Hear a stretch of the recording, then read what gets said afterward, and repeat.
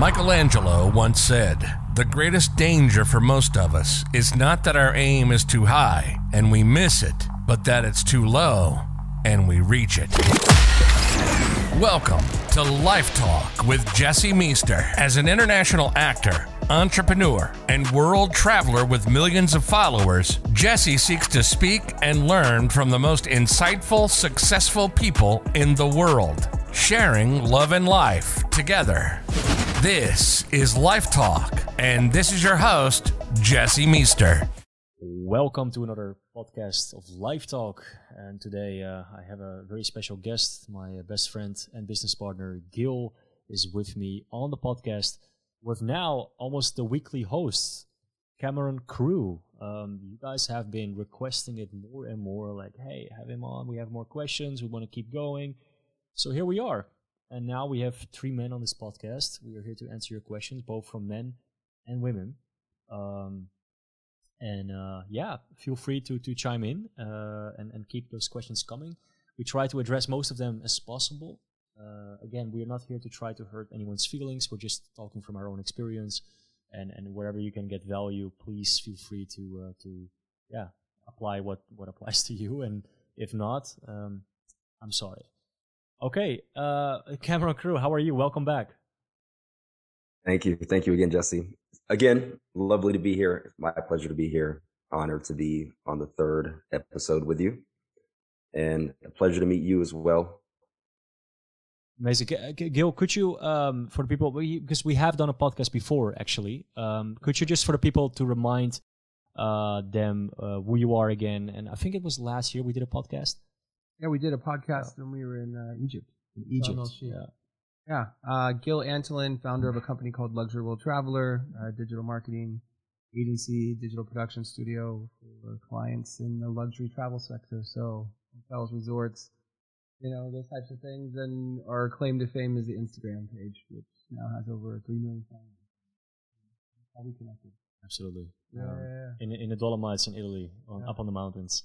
And a lot of relationship experience, a lot of it. So I think it will be a lot of value today. Excited for this podcast. Indeed. And to dive right into it, we have a question that has been asked a lot. And Cameron and Gil, I want to know your opinion about the generational differences when dating. Do you believe that somebody with a significant age difference is a relationship that could actually work long term, or do you think that just that doesn't work? Is there a boundary as to what you think should be the age limit? Yeah, so I'll definitely give my perspective on this, and some people are not going to like the answer. So I'm pretty traditional in my worldview, in my perspectives. I think, first of all, if a woman who is attractive, 6 or better, if we're being honest, is still single when she's almost 30, that's an indication of baggage and red flags within the woman. Because if she's attractive, she's had a lot of men try to lock her down. Because like most guys aren't trying to be players, right? When they meet a woman, if she's a good woman and she's attractive enough, they will settle down. So you have to ask yourself, how did the woman make it to 30 without getting wiped up already? Now, I think men should be older than the women because men need to be the leader in the relationship.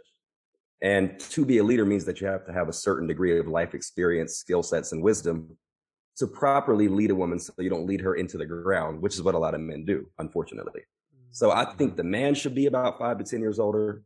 The woman should be in her youth because, again, the more she ages and dates, she accumulates baggage. And not just women, but most people in general don't do a lot to work through their baggage. So when you meet somebody who has a robust dating history, it's probably going to not go so well for you. You're going to, carry the burden of the woman and every relationship she's ever had. Wow. It's interesting. Do you think that some baggage, though, could be a positive effect on the relationship? Like, life experience, for instance. Like a lot of times when I dated younger women, and I'm talking like 19, 20, I'm 29, right? Like I found that they were kind of like still searching for themselves. They were relatively emotionally inexperienced, and therefore I felt that I was like, maybe I should wait a little bit until they mature enough to be in a relationship. You feel me?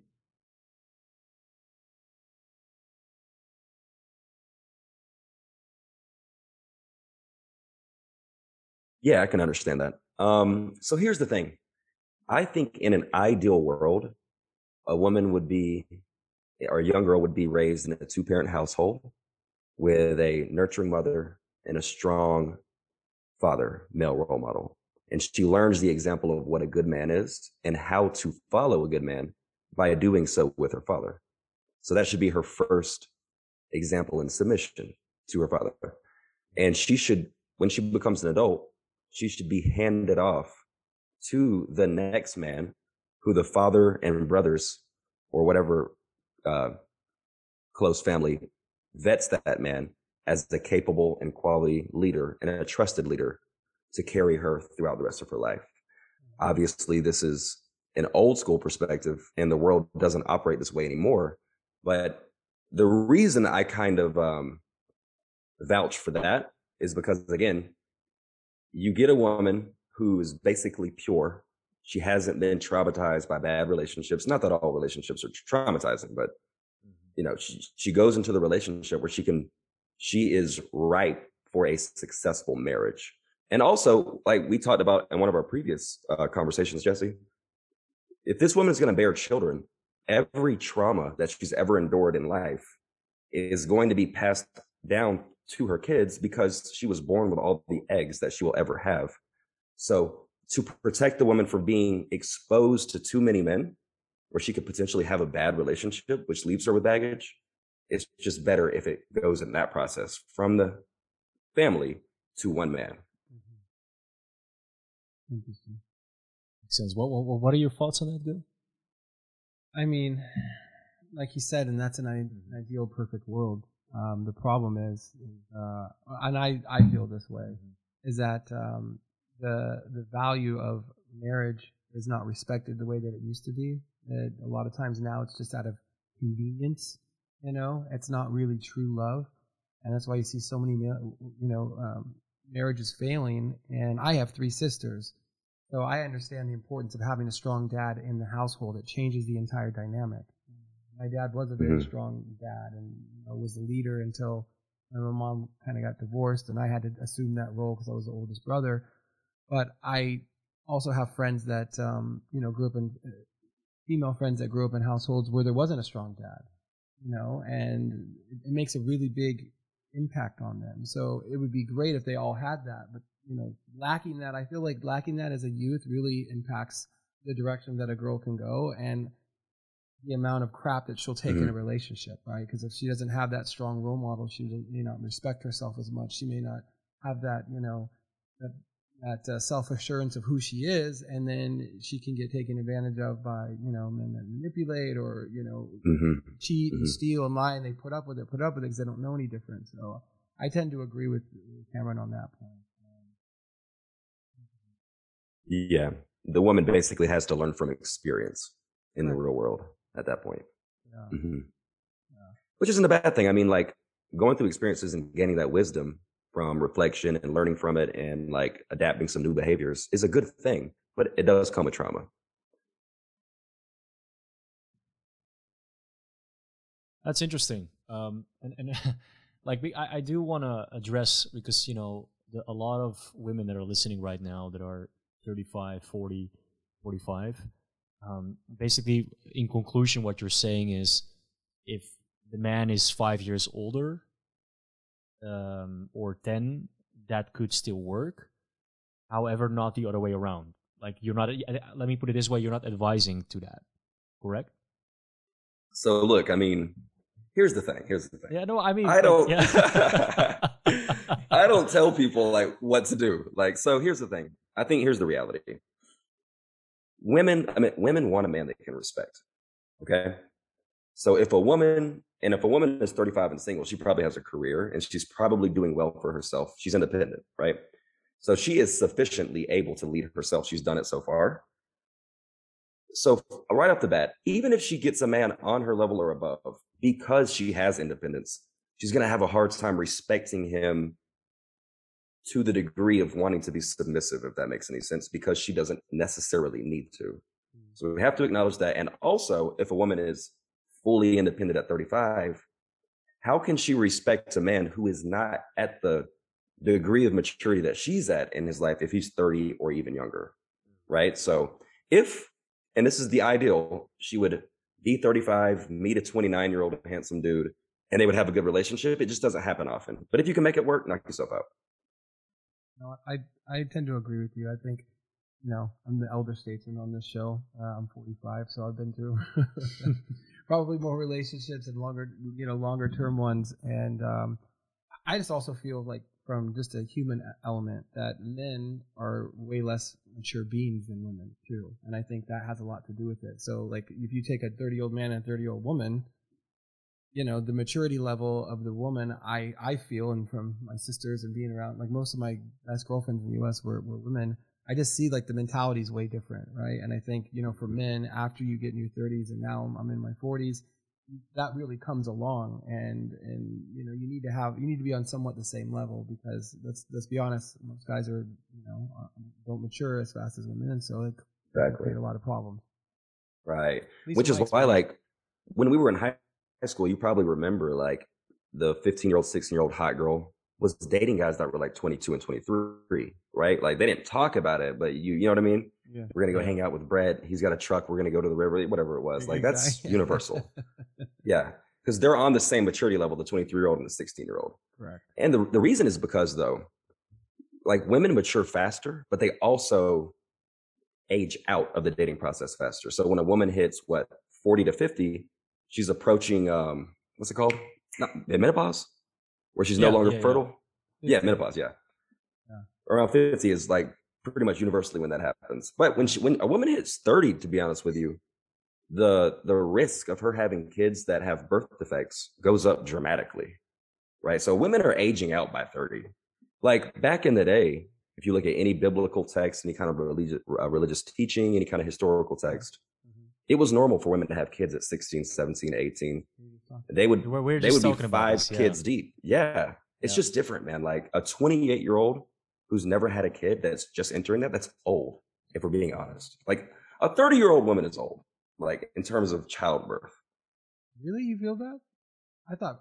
I mean, look at the statistics, man. Like, the odds of a 30-year-old having a kid with Down syndrome goes up dramatically. Oh, wow. Yeah. Mm-hmm. Yeah, no, statistically this is true. Yeah, that doesn't, it doesn't mean that it always goes wrong, but, like, because this is actually the next question, which I think is a great bridge, which is about society changing. Yeah. And like, also what we see statistically, that women have kids on a later age. Actually, most women start to have kids now between 30 and 40 years old, because they're like, oh, I don't want to bear that responsibility. I'm going to extend it until the last moment. That is the mindset right now. That's like what you see happening more and more in society. In fact, it's another part of society changing, the degenerate society, if you will. A lot of women don't even want kids anymore. Yeah, dude. I rarely, when I'm out, like, I'll just casually ask women, like, do you plan on having kids anytime soon? I just like, it's kind of like my own little survey. Yeah. Rarely do I ever hear women who are like, yeah, like, I really want to settle down and have kids. It's like, no, I just want to travel. I want to go to Monaco. I want to go to Mykonos. Oh God, He knows. I think I might have known. I think, well, I've spent time in Vegas, so I might have met some of them. I 100% agree. But that's the problem, though. For your theory, and I don't know if I agree that 30 is the age, but that's a moot point. What I've experienced with having so many girlfriends, and I had way more than I had guy friends, and I have 3 sisters, and they have friends, and so I've watched this process from a very young age, right? And what happens is the problem for them to delay, like Jesse said, is like, no, okay, let's say you hit 30 and the clock starts ticking. They then start to panic, and then they might end up in a relationship because they want to have children while they're still young, and they make the wrong choice. And I've seen that happen quite a bit. And for me, I don't think that's a healthy move either. Just because you feel like you're running out of time, then you just pick whoever. Because I know from experience, if you have a child with the wrong person, you're basically bound to them for a long time, and that's not healthy at all. It's not going to lead to a successful, long-lasting relationship if it's built on shaky ground under the pretense that I need to do this now while my body's still young. That's my opinion. Like I'm a big advocate for this. I teach people that relationships are the most important thing in your life. And we all prioritize our career, finances, but a bad relationship can ruin your life faster than anything else. Amen. Like you can bankrupt. Yeah. I like that Absolutely. effect. Yeah. Spot on. Yeah. Yes. Dude, you can bankrupt a company, dissolve the entity, separate from it, have no baggage from it, and start another one. You can't do that with a woman who you've had a child with. Or for women, it's even more important for you to be selective. Right? Because the man that you choose, like I can have a kid with a woman, leave her, pay her child support, and start another family. It's not really the same detachment for a woman because she has the child. You know what I mean? Correct. So a woman's baby daddy is going to be a part of her life one way or another. Yeah. And so women just really need to be wise and super selective. Again, so many women haven't grown up with a good father. They don't know how to do it. So they have to learn from experience. And then later in life, like you were talking about, it's like, okay, now I know what I'm doing, but I'm kind of at the 9th inning and let me go for the home run. You know what I mean? Correct. Yeah. And look, if you guys are familiar with Kevin Samuels, and I'm not here to co-sign him or whatever. Kevin Samuels, rest in peace. Rest in peace. This is exactly what he was talking about. And women just get frustrated. I think they didn't like the truth, which is that a lot of women today have found that they spent their 20s, early 30s, career oriented, traveling, having experiences, living the luxury life or pursuing it rather. And now they're at a place where men don't want them because the men they want can get the women who are in their 20s. Correct. And if he can get that woman who has less baggage and she's mature enough, right? Because a lot of young women are mature, if we're being honest. But I'm 35 and successful and I can get a 23, 24, 25-year-old who's still hot, less baggage than this woman who might have 2 kids. But women, you can't get mad at that. It's just life. So you have to accept reality for what it is and kind of adjust accordingly. Yeah. I mean, you're spot on with that because I lived through that. So I could definitely attest to that. No, yeah. and it's true. And I mean, yeah. I could see how they could get offended by that, right? They could get offended by you saying that, like, oh, what? But the reality of the situation is that, when you look at it, if you have 2 children or a child or 3 children, that's a big responsibility. And then even the dynamics of how you work within that constraint is very, very difficult, disciplining that child, supporting that child, who pays for it, like all those things come into play. I know because I've done this. And so, especially if the dad's absentee, I mean, it's a huge responsibility, right? And you're right. Like we always do the easier things in life. Most of the time, most people go the easier route, and taking on someone else's children and bearing that financial responsibility is a lot to ask if you don't have to. Like said. Absolutely. And we're not saying anything bad about the women. Like, it's not that they're necessarily bad people at all. It's not that they would be bad potential dating partners. It's just that women, you're a fly on the wall in this conversation. This is men talking. And if I'm going to give a guy advice that's going to be in his best interest, I'm going to tell him to choose the hand that has the greatest probability for working out well. And it's not a woman who's in her 30s with kids, even if she doesn't have kids. It's the one who's less experienced dating wise, has had less sex partners, less dating partners, less baggage, and is more like fertile for being led, if that makes any sense. Mm-hmm. Wow. This actually ties in. We had a question from Natasha coming in. And I love how we're making these bridges to the questions. And she says, I want to know, when I want a high value man, what can I offer him? This is good. What does a high value man want? She's in her 28. She's 28. So she's, Yeah. And look, this is Thank you, perfect. Natasha, Like, by the way, for the question. I appreciate it. we should all chime in on this one. We should all chime in. I think that first and foremost, I think women should get a journal or a piece of paper and write down, what is my value as a woman? Women don't know how to properly value themselves because society hasn't taught women how to value themselves. If you really look at society and culture, women are taught to commoditize their sexuality for the most part. Like playing the role of a housewife is looked down upon. They actually have a word for them. They call those pick-me women. And the hotter a woman is, the fatter the booty is, the more implants she has, the more succulent the lips are. That's like how women think they bring value to the table. And at the end of the day, what a high value man, in my opinion, is looking for, because we're stressed, we're tired, we work a lot. We're looking for a woman who can take care of the house and take that burden off of our plate, for one. We want to go home and have a sense of peace and serenity within the home. We want to be nurtured and cared for by the women in that manner. And we're looking for a woman who can bring her feminine energy and emotion into our life, because we're so used to spending our time being stoic and disconnected from that free association of flowing energy. And lastly, we just want a woman, as bad as this sounds, but I'm going to say it directly, to listen. Wow, this is a great answer, Cameron.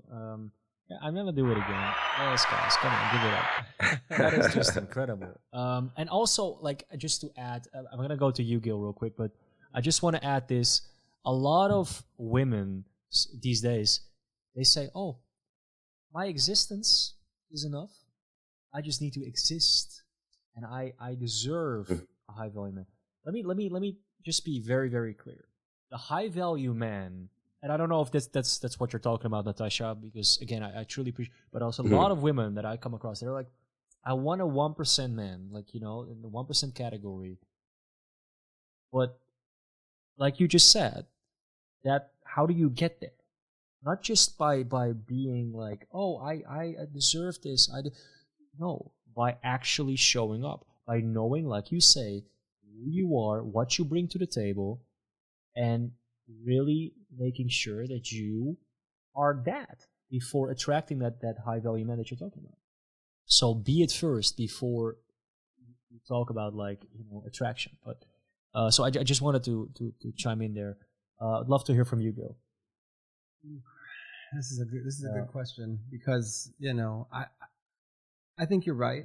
I think a lot of women now just believe that, like, their beauty and their youth is all they need to bring to the table. And, you know, like, those things fade, right? And if you really get into the mind of any woman, at the end of the day, she wants what they all want. They want the fairy tale husband who doesn't cheat on them, who's loyal, who treats them well, who, you know, has their back no matter what. They want true love. Right? That's what they all want. I mean, this is how they're wired. Yeah. I know. Believe me, I have enough experience. This is what they want. But I believe, like, if you come into a relationship and the only thing you have to offer is your beauty and youth, you don't work on yourself, and you don't provide anything else, and then no peace. They really put their value on their outward appearance. That's a shaky ground to build a relationship on, because just like you said earlier, you know, that high value man, if you find a high value man who's a little bit older, maybe he's divorced, like you said before, the second things go sideways, he can go get a younger girl, and your looks aren't going to sustain you. So then what else have you brought to the table? How have you amplified him? How have you, you know, kept the household? How have you been as a mom? All these things, like, what your core true person is, that's what you can offer to a man. Not just, oh, look, you know, like you said, I have lip injections, boobs, and I'm 23 and they're 25 and, you know, in perfect shape. Because, again, it ain't going to last. Yeah. On a quick side note, breast implants look funny when women hit 50. So just keep that in mind, women. But, so look, there's a really good piece of advice I have for all women, whatever age you are, whatever your situation is. Women have been taught to prioritize pleasing men, and usually that gratification is sexual. what women should prioritize is satisfying men or doing things that make her appreciated by the man. Does that make sense? Correct. Yeah. Because you can be pleased by a hooker, but you can really only appreciate a woman who brings something unique to the table. So women, if the value that you bring to your man is equitable with that of a prostitute, you should really look at that. No. And this also like ties back down to like society and how we view women and everything. And I think, listen, if we're talking here about long-lasting, healthy, sustainable relationships, that's what we're here talking about. And there is nothing wrong if Natasha, if you say I want a high-value man, how do I attract him? That's amazing. Like I hope you find that man. I hope anyone finds the man or woman that they're looking for. Let there be no mistake. Yep. But it is very important that we are first that high value ourselves, that we know who we are, in order for us to give and attract what we want. That's the only thing I'm going to say about that here.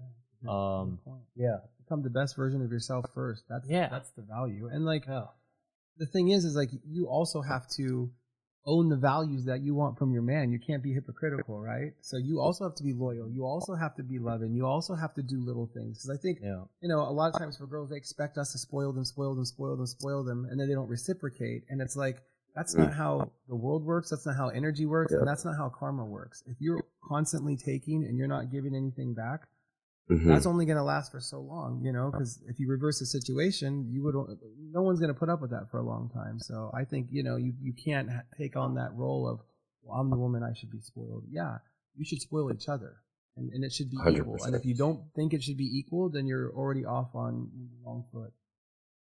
Yeah, man. Relationships are about 4 qualities, like chemistry, compatibility, equality, and balance. So the problem with those relationships, and the reason they always end with the man being sour, is that it's out of balance and it's unequal, right? He's doing things for the women that are being returned, and you feel that. And as a human, like your emotional bank account is constantly being drained. Eventually it's going to run out, and then you're going to be done with the relationship, and like a lot of women, again, they don't appreciate the idea of serving a man because it's been made to seem like some toxic masculinity thing. The woman should bow down and bend over backwards for me.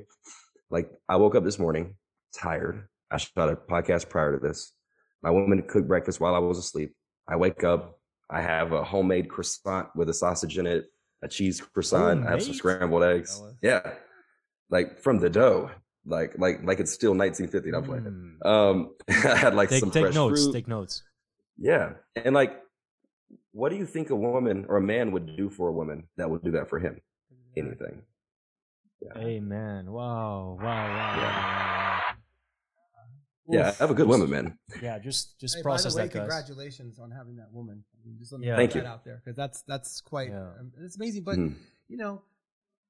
I don't know where I heard this in the past, but there's a little saying, like, it's the little things, right? It's the little things like that you appreciate because you were tired and you didn't want to get it. And like, it goes both ways, but those little things make those deposits into the emotional bank account, and like that creates strength between the relationship, like you said, because when it's only one way, everyone's going to tire out, right? You can only take so much as a human before you just check out and you're like, okay. This is beautiful and inspiring at the same time, man. And I hope no notes are taken here. I have a question from Mark de Boer, and he's asking, if I meet a woman that I'm interested in, before I invite her to my place, do you think we should plan a trip on a holiday? Because they say it's the best way to get to know a person, and also either it be done or it be the best thing ever. What are your thoughts? Okay, so we're both all right. Let me break this down a little bit. There's 3. I categorize men and women in 3 categories for a really good reason. So the 3 categories of men, not gonna be long-winded on it: tricks, simps, and players.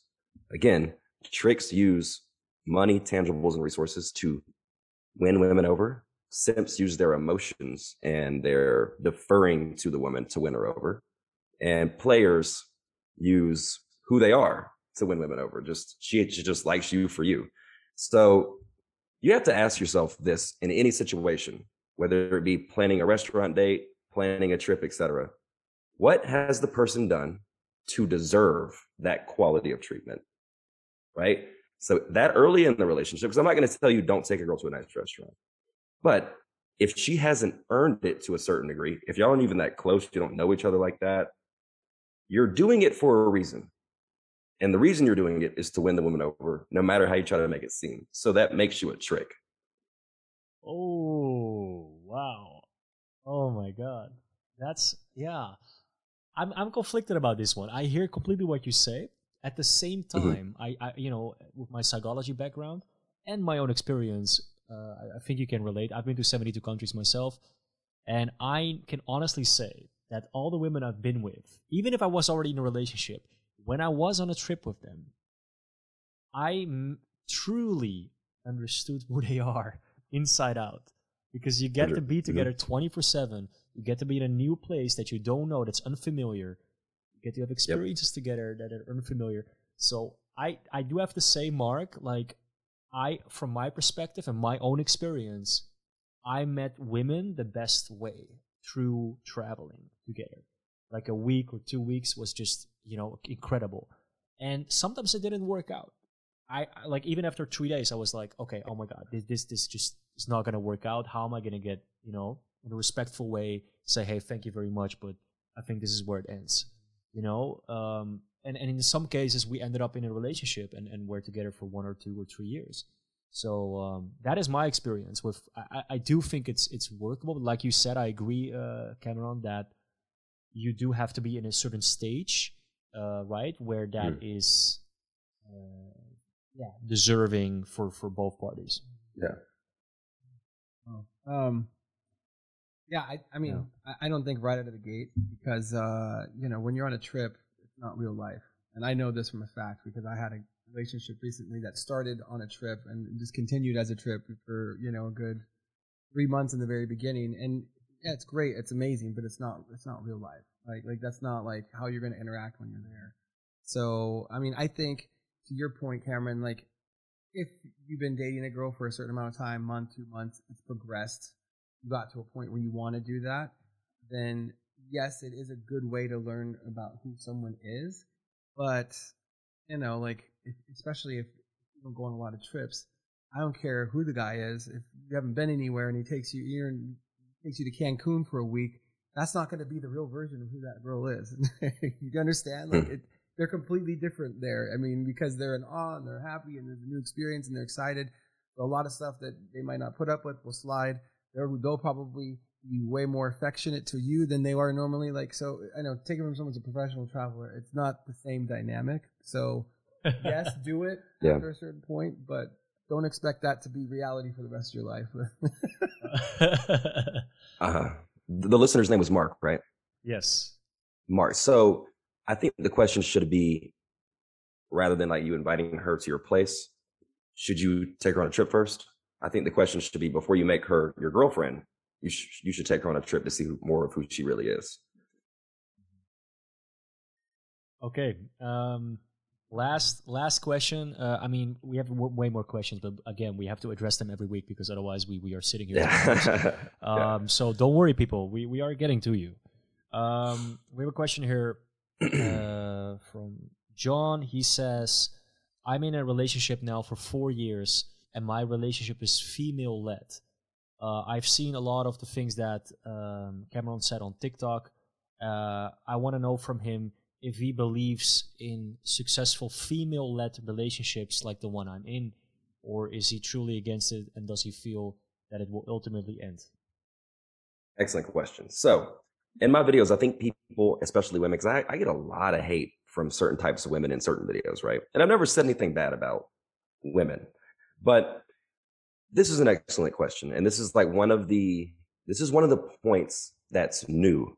And the reason that we're having a lot of problems in relationships today is that we have a new phenomenon, which is that many women who are in the dating place earn an equivalent income, and sometimes more, than the men that they are dating, right?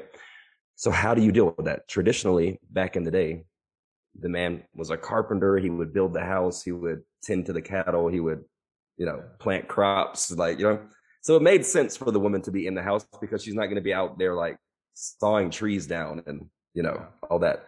So today the conundrum is women don't necessarily need men in the same way, right? Unless they just don't want to have a career at all and they just want to stay home.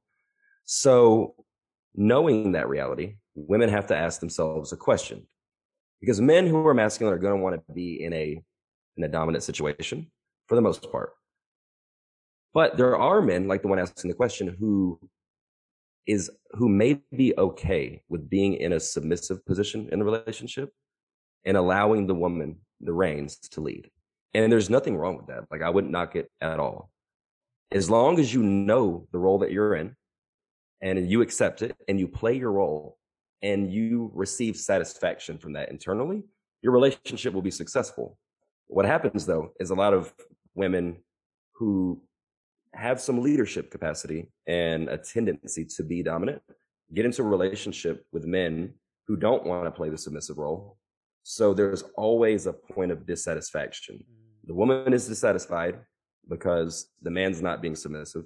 The man's dissatisfied because the woman's not being submissive. So you have to find someone who is your complementary opposite. That's what I think. Interesting. Makes sense. My experience is this. I think that if you allow to switch now and then, I think that is the ultimate factor of success. Because like you say, I think at some point, any woman, please reach out to me if I'm wrong, but any woman would like to be dominated sometimes. What do I mean with dominated? I mean being led, okay? Mm-hmm. Being assertive as a man, feeling like the man is the leader, right? Mm-hmm. A woman just instinctively, psychologically, sometimes needs to feel that. So if a woman is always the dominant, always the leader, she's going to instinctively miss that. Please, again, any woman that's listening right now, if you feel I'm wrong, please let me know. But this is just psychologically, instinctively how it's been, okay? All right. So my perspective is that if you sometimes can be submissive as a man and just let your woman do the thing, let your woman be dominant, and then switch back in your masculine leader, I think if you have that dynamic, that role play, if you will, I think that is the ultimate, I think, and a healthy way to do that. If you have a woman that really wants to lead, right? But I do, again, think it's amazing that it's working for 4 years, and I'm very, very happy, and I truly believe it can work.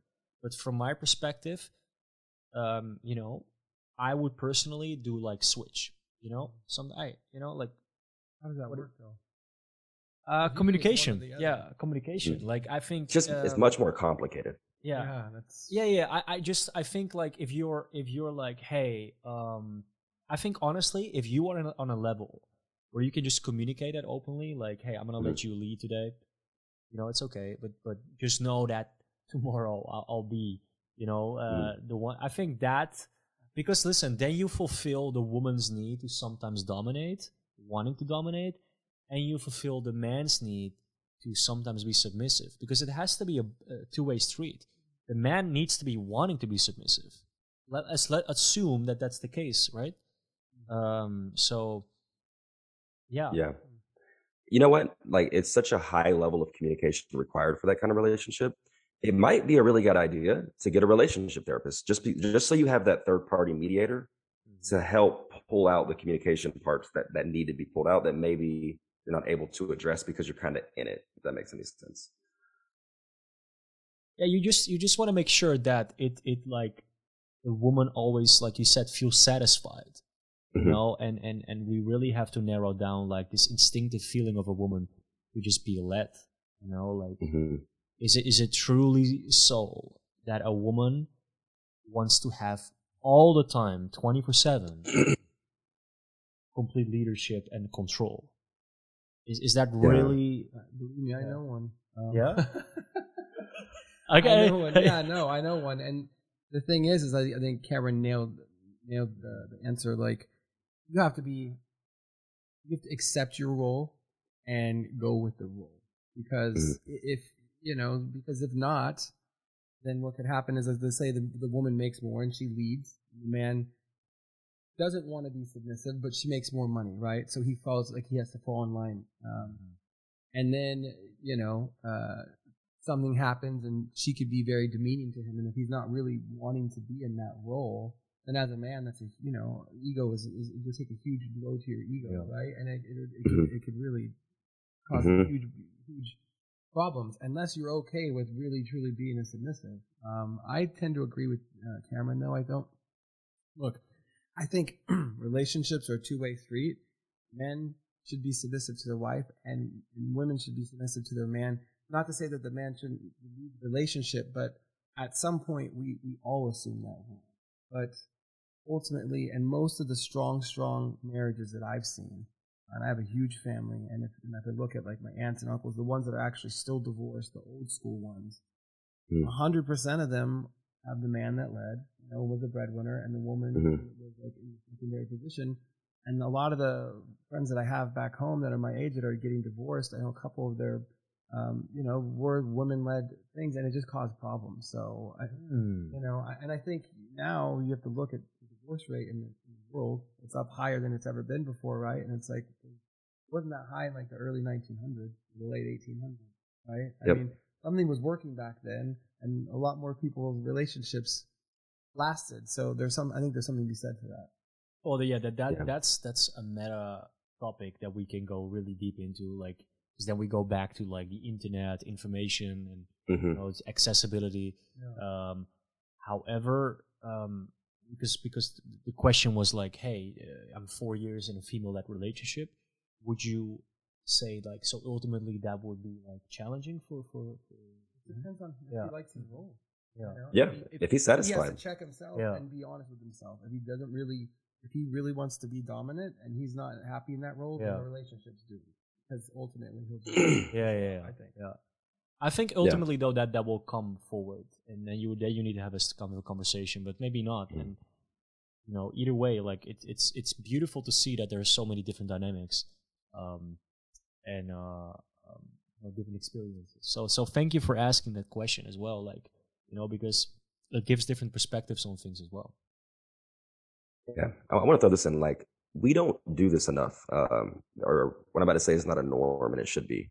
It's accepted that we should go to school and prepare for a career. We should consult with professionals for our health, and other areas of our life, but we don't prepare to be able to be in successful relationships. So I think the first thing people have to normalize is, when you're single, ideally when you're a young adult, but wherever you're at, start now. First it starts with self-awareness. Who am I as a man or woman? And then what kind of partner do I want?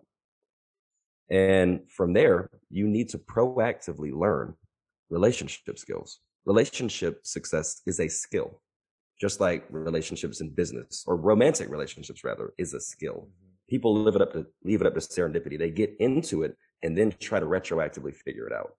So you could save yourself a lot of heartache, people, by just being proactive and preparing in advance.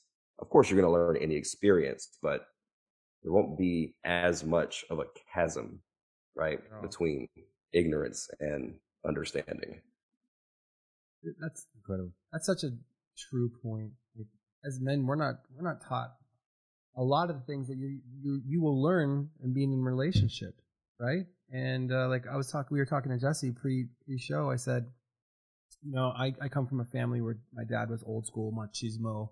I never saw him cry until my grandma died, his mom, right? Yeah. And a lot of times as men, we're taught like emotions are bad, but it's a natural part of us. So when you suppress your emotions like that, and you really don't become the true version of yourself, then you're not doing yourself any favors. And when you get into a relationship, it's okay to be emotional. It's okay to seek advice. It doesn't mean that you're weak. You're just trying to better yourself. And where from K through 12-year-old, kindergarten through college, where is anyone teaching you on how to deal with relationship problems? And so everyone just tries to figure it out. Or what I think is the worst is they just avoid the problems and don't address them.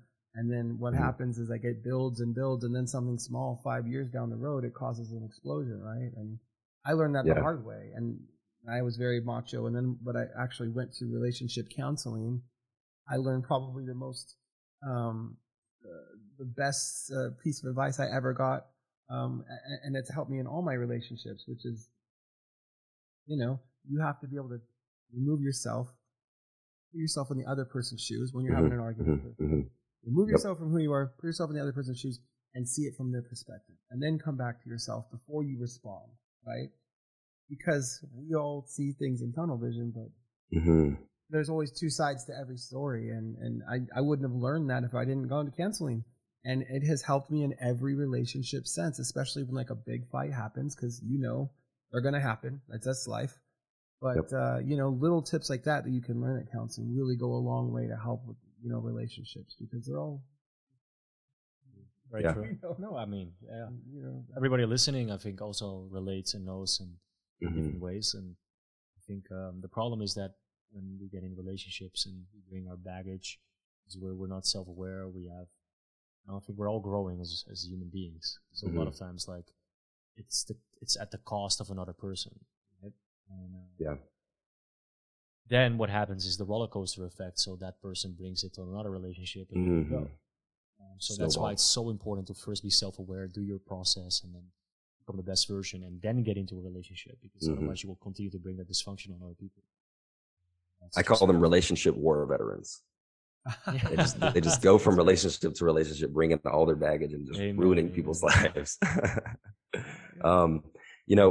Again, because like this is recent, right? Like platforms like this where we can talk and have these kind of discussions, men, women, relationship, sex, dating. This is a recent thing. So because it hasn't been a normal part of society and culture, the problem is men don't really understand women, and women really don't understand men, right? Like they don't understand each other from, like you were saying, being in the opposite sex shoes, or not excluding LGBT, like just being in the other person, the shoes of the person opposite. Correct.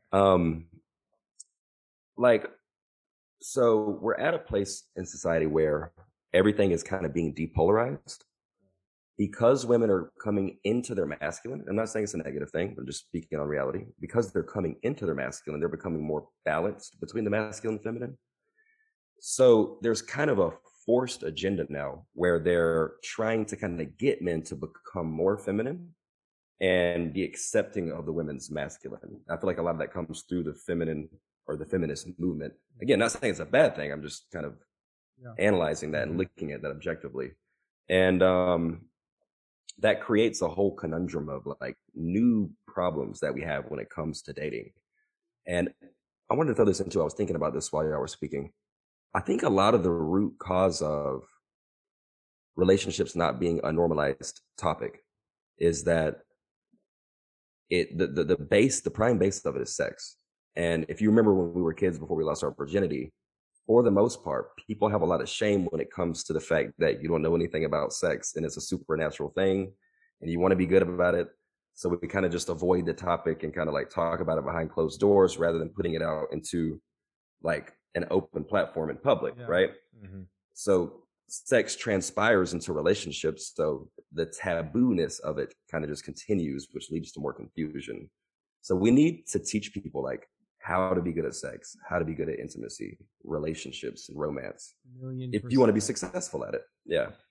A million percent. Because again, one of my best friends, I have a best friend, she's going to hate that I say this, but we've been best friends for 26 years because people will figure out her age, but we've literally been best friends like since high school. And the only way I think that we're still friends 26 years later, and she's a very attractive girl, is that we never had sex, right? We never crossed that line, so we were able to have that dynamic. And I'm going to age myself here. I don't care. I'm 45. But back when they had the Melrose Place, it was like a really popular show.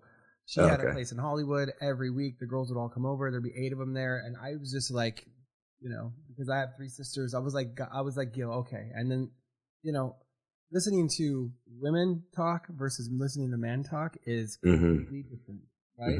Like, guys talk on sex. Did you have sex last night? Yep, great. Okay. Who's playing tonight in the sport? Girls? It's like more fluid. No, it's like the novel. They get everything. It's like, yep, right? it's like a romance they novel. Get every detail, what he said, what he wear. Oh my God. Mhm. And I've heard so many of these girls say, I met an amazing guy. He's successful. He's good looking. He's athletic. He's everything. And like, it was so often everything. And I'm waiting for it. And he's like, and then, you go to the bedroom and there's a shortfall. And I feel like, no. This is a very, very, very common problem. And the problem is because guys have such big egos, we don't allow ourselves to be instructed in the bedroom. Yes. Which really kills your Yes. chance of ever having the best possible sex. It's not like, and again, who taught you this? Now kids learn on porn, but like, who's teaching you to be a great lover? So I think, for a sustainable, long-lasting relationship, a man has to check his ego at the door when it comes to sex. Amen. Listen to his woman, and if she tells him an inch to the left or up or down or this way, I like that. Listen, you want to have great sex or not, stupid? Like you have to be taught. Like it's not an ego thing. Like I think we have to get rid of that whole, some people just figure it out and others don't. You need to be a good listener, and believe me, it will change your sex life. I mean, I don't know if you agree, but like 100%. Right? 100%, dude. Yeah. Like a lot of women have never experienced an orgasm. Men don't know their way inside of a woman's vagina, right? The 3 orgasms are clitoral, G-spot, cervical. Most people didn't even know a cervical orgasm existed, right? And if we're going to be good at it, because men are the performers, you know what I mean? So if women are going to be satisfied, we kind of have to learn how to please women. Yeah. Like there's no way around it. And just going in the bedroom and pounding it doesn't necessarily do it. Because right? Believe me, a lot of guys, they think just because he left sweating that he really did something. Not necessarily, dude. This podcast is going crazy. And like I would hear these stories, right? And for a guy to hear girl talk in like mid-20s, it's shocking and also very revealing. But you're right. Yep. And man. You can be taught. Yeah. You can be taught. Like it's not like if you don't figure it on your own, you're. And listen to your girl, because like every girl likes a little bit, different things, right? So it's like you gotta listen, gotta feel. That's a great point. Yeah, they're all different. They're all they don't different. all like the same thing either. So changes from part to part. 100%.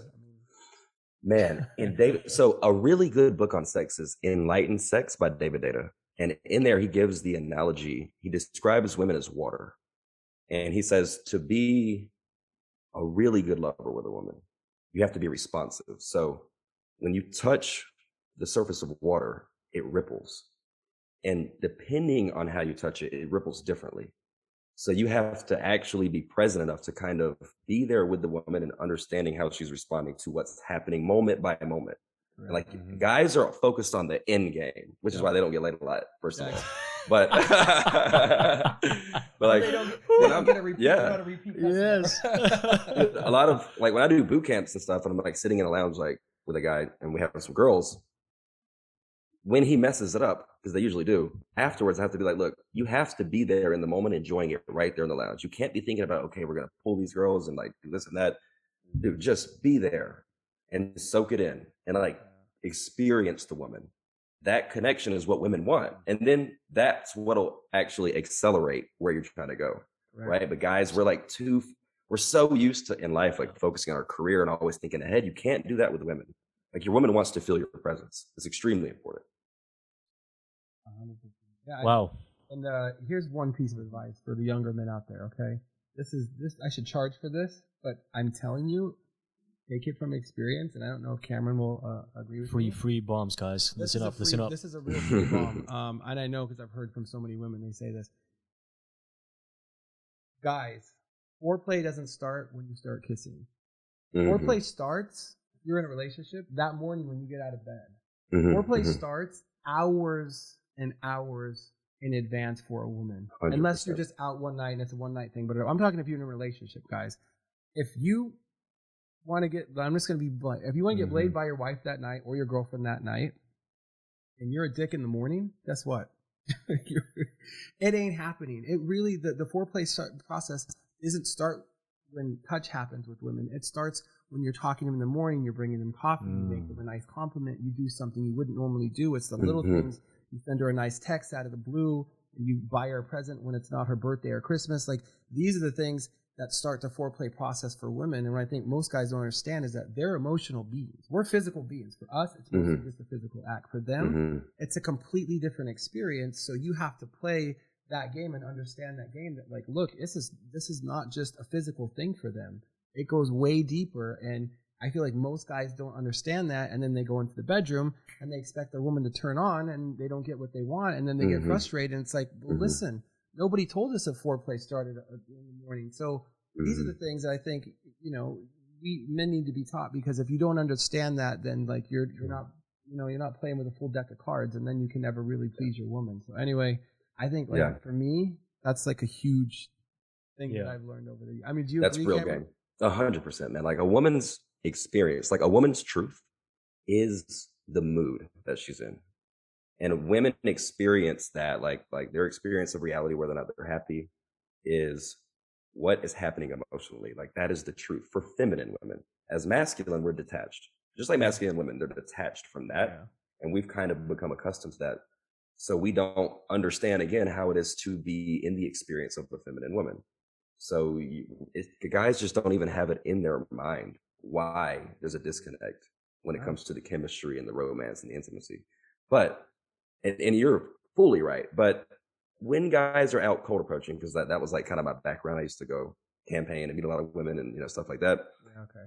The moment you meet the woman, like what accelerates a lot of pulls and results, and this translates directly into relationships, is I learned to get intimate as soon as possible with the woman. And when I say intimate, I mean like in our conversation, the closeness of getting to know her, right? The pulling her emotions out, like getting her to open up to me. You're penetrating her mentally, you're penetrating her emotionally through her heart, and the vagina comes last. Whether or not you're in a marriage, whether or not it's about to be a one-night stand, or it's your girlfriend of many years, like you have to penetrate women, connect with them emotionally, and be present with them for that. Women don't necessarily want you to be as emotional as they are, but they want you to be in connection with them, if that makes any sense, and responsive to how they feel. That's super great nugget right there. Yeah, dude. Come on. Let's go. Thank you very much, Cameron. I truly appreciate it. Such good points. We're way over time than we normally are, which is we're vibing. But that's okay. We're drifting, so this is really good stuff. And again, if your question is not answered yet, it's gonna come next week. We have a lot more to talk about. I think also on this topic specifically, we could just dedicate a whole podcast. To be honest with you, because there's so much to be said about this. But I truly want to thank you guys for coming on today. And Cameron, as always, see you next week. Yeah, for everybody listening, if you do have comments or remarks, especially after this pretty deep podcast, feel free to reach out to our Instagrams. It will be in the bio of this podcast. And leave your feedback. And we'll be back. Thank you all. All right. Thanks for having me. Thanks, guys. Appreciate it. You've been listening to Life Talk with Jesse Meester. Thanks for listening to the show. We hope you've gotten some useful and practical information. Make sure to like, rate, and review. And we'll be back soon. And if you want to be the next guest, please apply by filling in the contact form on jessemeester.com or DM Meester Store on Instagram. Till next time, keep sharing love and life.